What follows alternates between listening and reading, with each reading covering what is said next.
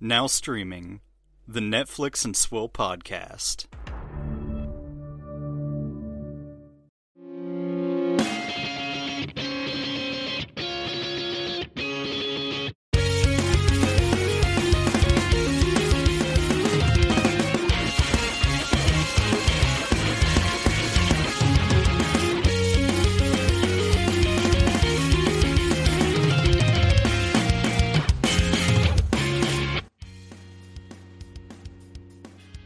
Shalom, you homies, and welcome back to another Rapid Reaction Special Report non-spoiler review for a Filmfest 919 film, Nomadland.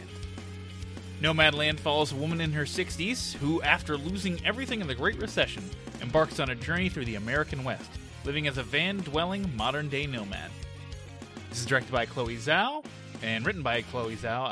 At least the screenplay was adapted by her from a book from Jessica Bruder.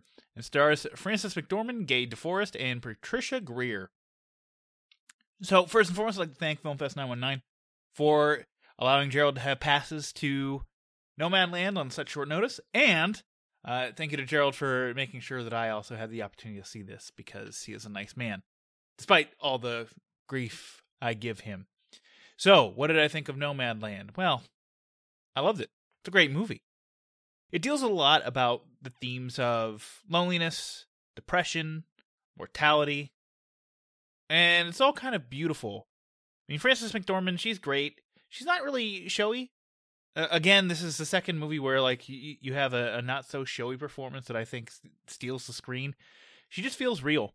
She feels like a real person. Like I felt like this person, the kind of person where, you know, you're kind of comfortable being by yourself, but you know, you're warm around others, you know, you're inviting, you're there, you're present, you're able to be around them, but then, you know, you'll go weeks at a time without seeing anybody.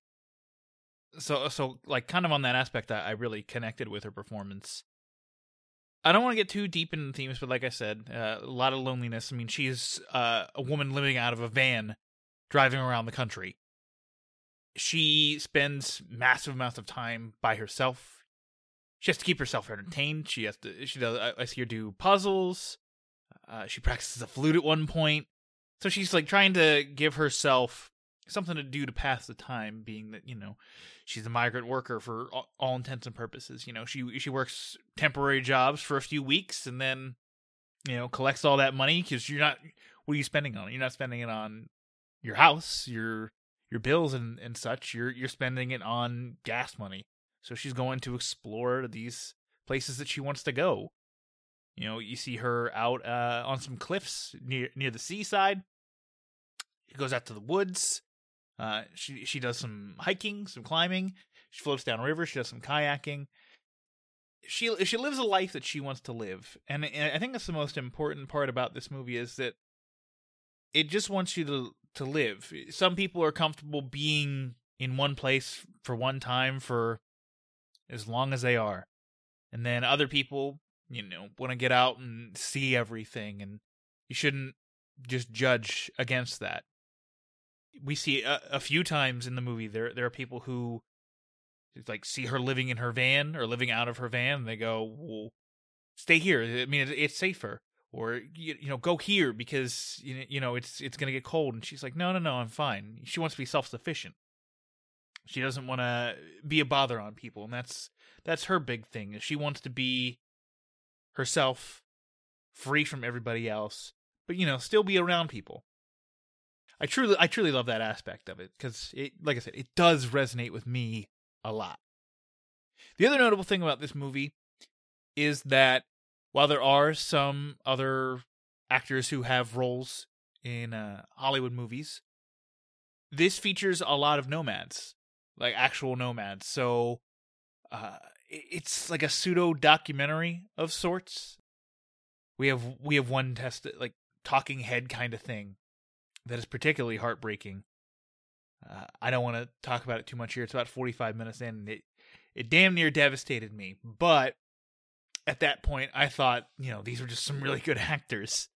And, you know, that kind of helped me keep a wall between myself and what the movie was saying. Of course, now I know it's that they're real nomads who really do this and really struggle and really live this lifestyle that I don't want to say their life is sad, because it's not. It's not a sad life. It seems like a hard life, and it's not one that I would ever choose to live myself, but I mean, more power to them to live this way.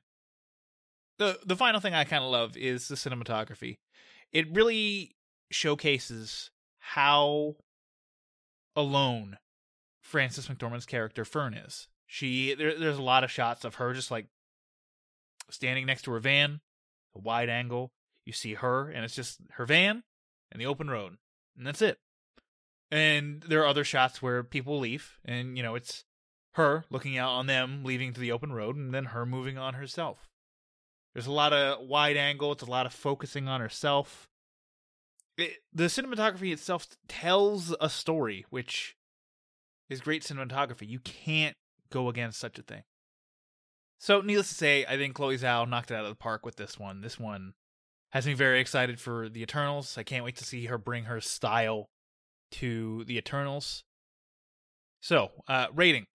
I'll give this 4 stars as of right now. I'm recording this basically right after I left the theater. I haven't had any chance to really reflect on it.